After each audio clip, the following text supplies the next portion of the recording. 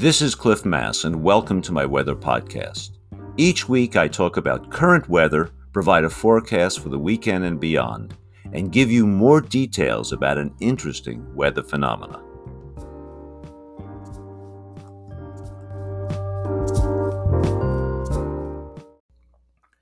It's Friday, April 23rd, and let's talk about the weather.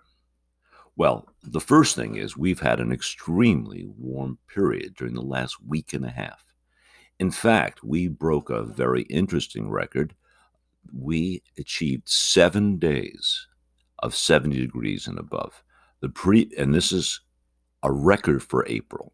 The previous record of consecutive days of 70 above in April were only 5 days. So we really took care of that record. But that's all going to change now. I look at the satellite picture this morning, and I can see a band of clouds associated with the front approaching the coast right now. The radar looking offshore sees some light showers about 100 kilometers, about 60 miles offshore, and that's slowly moving towards us. And the latest weather prediction models, our WRF model and the American GFS model, show that this band moves into us later this afternoon, this evening. I think today we'll get away with partly cloudy skies and actually quite dry until dinner time. But then the front moves in, and overnight the showers will move into our region. And Saturday is going to be a radically different day. Temperatures will only get up to around 50 degrees. I mean, that's really cool compared to what we've had. And I expect several tenths of an inch of rain over the region. So it's definitely going to be wet. Sunday should be showery, chance of convergence zone, maybe a little bit warmer, getting up into the mid-50s, but a radical shift in the temperatures downward. Now, the cooler temperatures will also allow snow to return to the mountains. We had a great snowpack. It melted back a little bit, but I expect that there'll be snow of 4,000 feet and above. That could be several inches, actually a half a foot maybe or more above 5,000 feet. So snow coming in over the weekend, particularly on Sunday. Now, as we get into next week, things will calm down on Monday and Tuesday. A few showers on Monday. I think Tuesday and perhaps most of Wednesday will be actually quite dry. The temperature's getting up to around 60.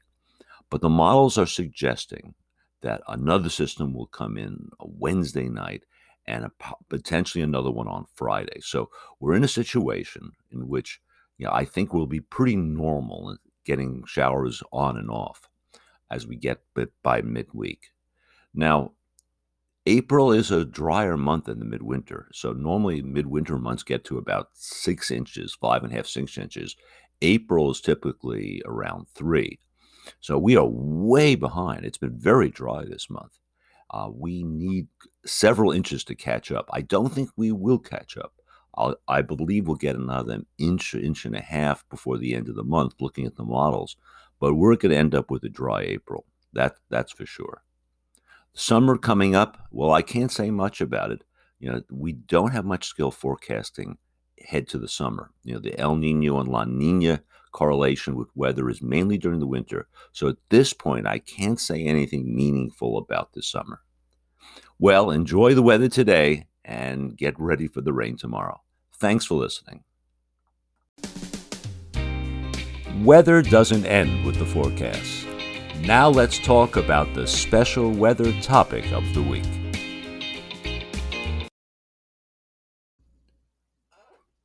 During the last week, several people have asked me about weather radar. What does it really show? What is this technology all about? So let's take that on in this podcast session. And I will also tell you about my favorite weather radar app, how I like to view weather radar. The idea of weather radar began during World War II. The British installed the home chain radar system along their southern coast to warn about incoming German bombers. But there was a problem. When heavy precipitation occurred over the English Channel, the bombers were often obscured. Apparently, precipitation could scatter radar waves effectively, and precipitation could be observed remotely. Now, after World War II, meteorologists acquired surplus military radars to experiment with the technology and found that heavy precipitation from thunderstorms could be easily viewed on radar, and phenomena like hurricanes could be observed well offshore, including the heavy precipitation, the intense precipitation, in the eye wall of these tropical storms. Now, in 1957, the Weather Bureau, convinced of the usefulness of weather radar, installed a dedicated network of weather radars over the central and eastern United States. And the weather radar era was born. So let me tell you a little bit about weather radar technology. The typical wavelength used is about 10 centimeters. Now, that's in the middle of the microwave portion of the electromagnetic spectrum, not unlike the microwaves you have in your kitchen. Now, when such microwave radiation hits a raindrop or an ice crystal, some of the microwave radiation is scattered back to the receiver. By measuring the timing from transmission of that microwave radiation to its reception back, the distance of the precipitation can be determined, since microwave radiation moves at the speed of light. Now, if there are more raindrops or more ice crystals, more targets, there is a stronger return. That makes sense.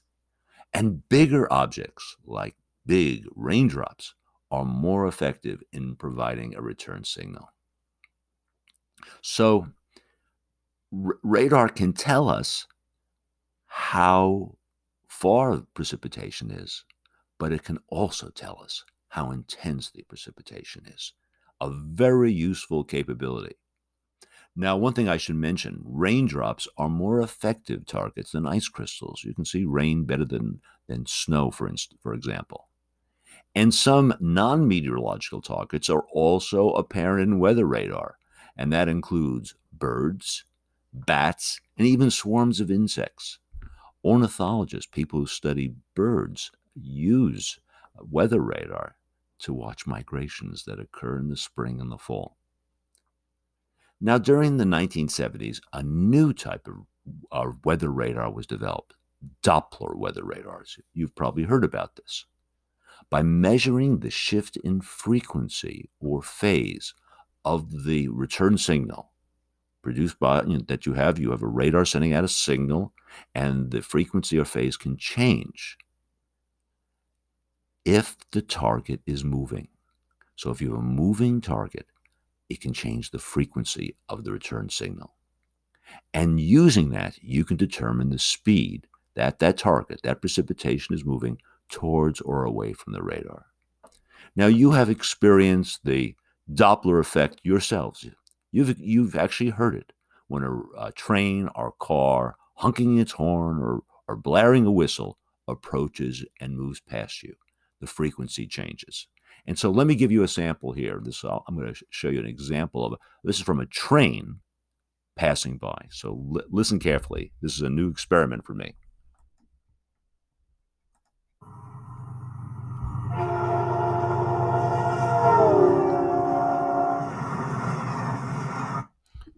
You heard how that frequency changed? That's the Doppler effect. Okay. Doppler weather radar, has a lot of uses. For instance, it can sense the rotation in a major thunderstorm system that may be associated with tornadoes forming within that severe convective cell. These are called mesocyclones. Now, let's talk about pragmatics here. Weather radar can be really useful for you to determine whether it is raining outside or whether it's going to rain during the next hour. It's a great way to plan your recreational activities. The best way to do this is to view an animation of the radar over the past few hours. So you look for the local weather radar and animate it. And if you know where you are, you can tell whether rain is approaching or leaving or whatever. Now, you can view radar animations on your web browser. There's a number of sites that provide this. My department website here at the University of Washington has a nice rendition of the latest Northwest radars, and you can animate it online. So you can use that. Or you could use a dedicated weather radar app on your smartphone. And that is probably the best approach. Personally, I have found that the best app, the one that I use and many meteorologists use, is called RadarScope. And you can download this at a nominal cost. I think it's $9.99 or something like that, and you can keep it forever.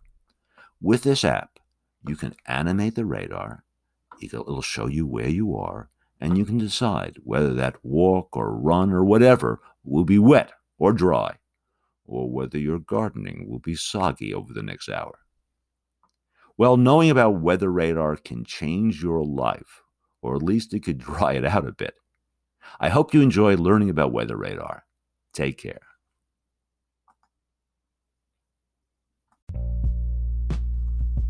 Thank you for listening to my podcast. Feel free to send me your questions or any topics you would like me to cover.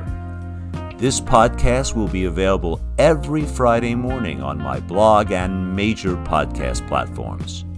If you would like to support this podcast, feel free to use the Patreon link on my blog. See you next time.